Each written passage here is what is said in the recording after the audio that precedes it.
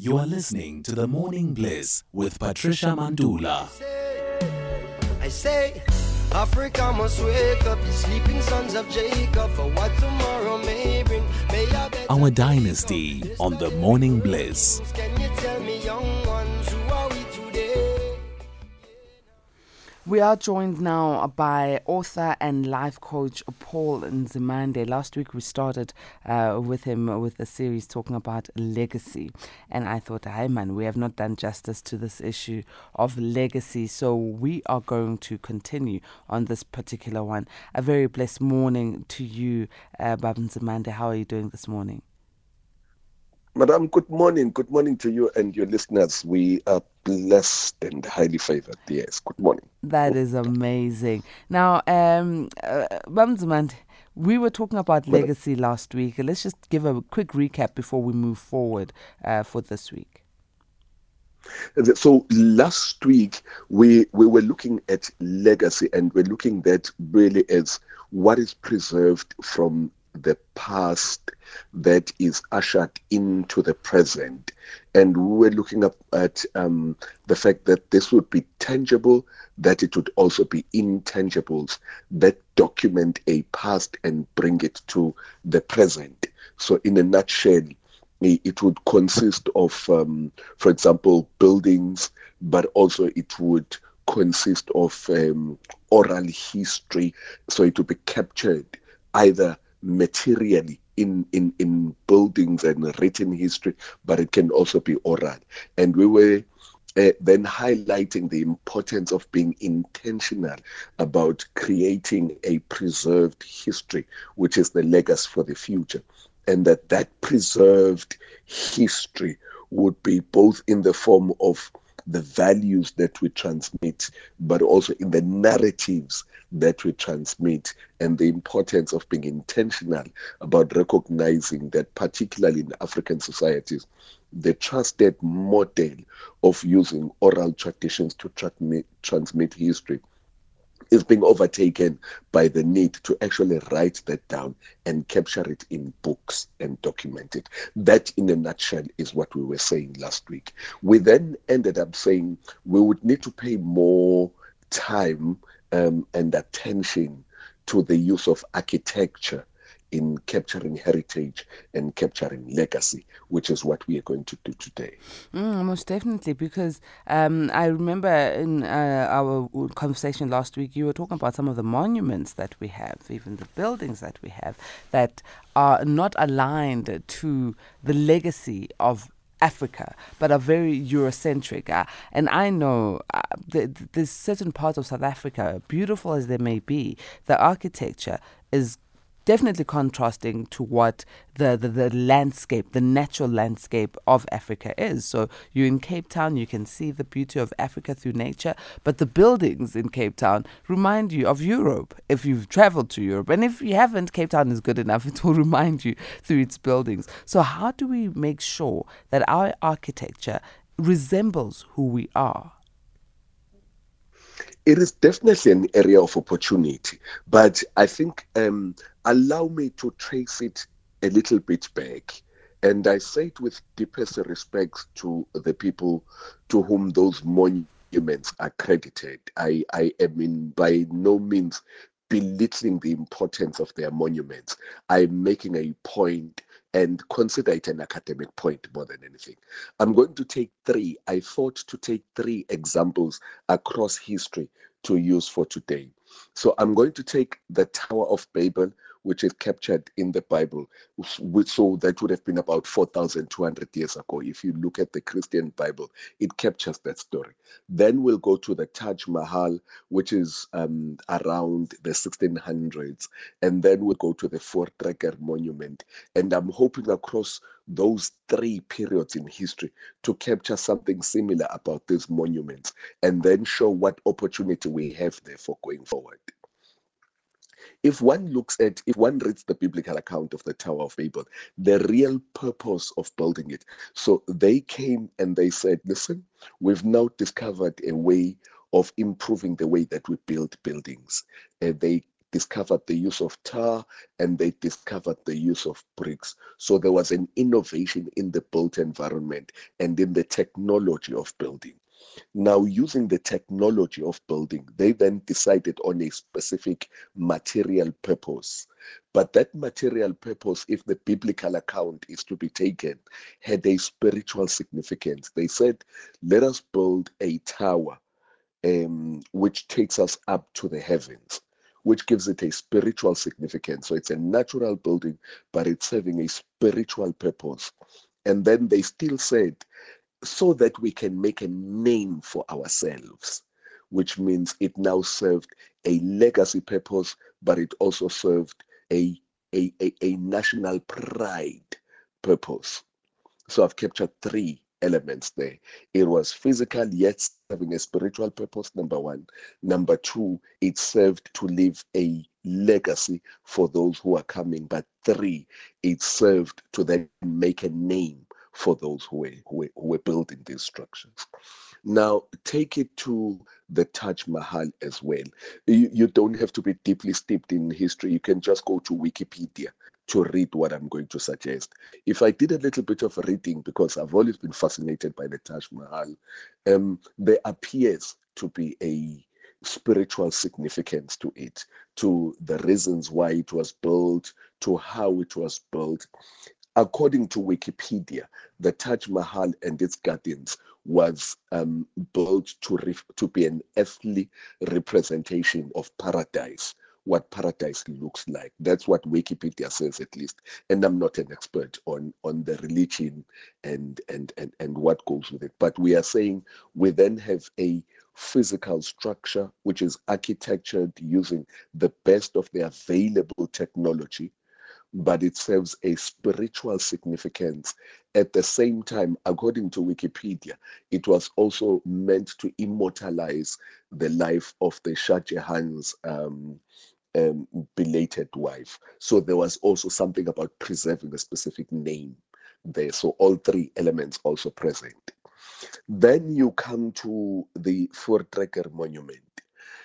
If you read up a little bit on it, it immortalizes the date of the 16th of December. And that date today, it's gone through, at some stage it was the day of the vow, then it was Dynasty, the day of the vow, and then I think today we call it Reconciliation Day. Oh, I apologize for not being accurate about that. But the point of it is that it's a beautiful work of architecture, but it memorializes a significant spiritual day where, according to the written accounts at least, a group of settlers facing a conflict with Zulu warriors then made a vow to God to say, if you preserve us on this day, we will then set this day aside as a Sabbath, and on this day we will always remember you and honor you through generations for having preserved us on this account. So it's a physical structure. It uses brilliant architecture, but it captures a building of spiritual significance in that there was a prayer offered on the day. And what it does is it also memorializes a Voortrekker group of people who fought to a certain extent. So these are three separate sites, but they've got those three features in common. It's the use of brilliant materials available at the time, innovation, to create a structure, a physical structure, which serves, which combines with a spiritual purpose, but also serves to preserve a name for the people that built it. So those three elements is what I would submit, make for the monuments. I will take it one step further. There are people who suggest that the Roman Empire used statues and symbols as a tool of propaganda. So when they erected a statue, it was more than just erecting a statue for beauty or for spiritual purposes or whatever. It was also to stamp authority and say, who is in charge? And say, we are building, therefore, a bust of a certain emperor and shipping it through all the provinces because everyone must know who is in charge. Which means that what we do these days is that when we've got a new president, every state office will then have the photo of, so if you go to, I'm making a random example, Home Affairs, you'll then have the photo of the president, you'll have the photo of the national minister of Home Affairs, and maybe somebody else to say, this is the person who is in charge of this particular building. And that is why some people will then have a sensitivity to statues and monuments and memorials because they see them as elements of propaganda. They see them as a stamp of authority. And they say, you know what, this is a subliminal, this is a subconscious reinforcement of someone else's authority. My personal view, this is very subjective view, in what we have built lately. So for example, if I look at the Union buildings, there's a long, big statue of Utada. But I often ask myself, and it's potentially a traumatic response to what I saw happen to the statue of, who was the Iraqi leader? It was Saddam Hussein, I think. The first thing that happened is that his statue was torn down. And once his statue was torn down, nothing remained that spoke of him. So if the statue of Utada in the Union buildings is capturing an entire history of an entire people, and it's reduced, and I'm using the word subjectively, this is a subjective opinion, it's captured in one statue. If for any reason in the future someone were to remove that statue, they would be able to remove that statue much more easily than the entire Union buildings, which means the Union buildings would remain intact and therefore the better preserved in that precinct. And as I say, this is a subjective opinion. Somebody else could say something different. If you removed the statue of Utada, which is easier to remove than the entire Union buildings, then the better preserved heritage, architectural heritage then becomes, and monument becomes the Union buildings. How do you solve that problem going forward? How do you create a balance? And just to make my point further, on why it is important so that we look at the opportunity going forward. If you look at in Durban, there's a street, it used to be called Gardner Street, which is on the gardens outside the city hall, which remains, by the way, of the old order architecture. There are gardens there, and those gardens have got cannons. And then there's a list of names of people, soldiers who died in the World War. I think it's World War One or Two, one of the World Wars in any case. And then there's a beautiful statue, and it's written on the top there, tell it to the generations. So even if you didn't believe my account, that statue would convince you that the purpose of monuments is to tell it to generations. There is a specific narrative captured in monuments, and that narrative is talking not just to the present, but to posterity, to say there once lived a group of people and this is what they did. It now becomes a matter of subjective preference then. But if you look at those gardens, for example, there's nothing in those gardens that is that talks about anything else other than the colonial settler victory using those cannons. In fact, let me state it brutally. Those cannons are the very cannons that were used to take the land of the Zulus. And they are there captured and memorialized, immortalized for posterity. Is that a good decision? It's up to somebody to decide. How do you then, in that space, use that entire space to then say, we are creating a new and shared history. We are creating a new and shared memorial. We are creating a new and shared set of monuments. It is history. You are not out to distort history. But the opportunity is to say, how do you blend the history so that you have a shared sense of identity coming out of those monuments? You have a shared sense of national pride. In fact, I'd be very harsh, and that is why I'm very keen to mark these as personal observations. I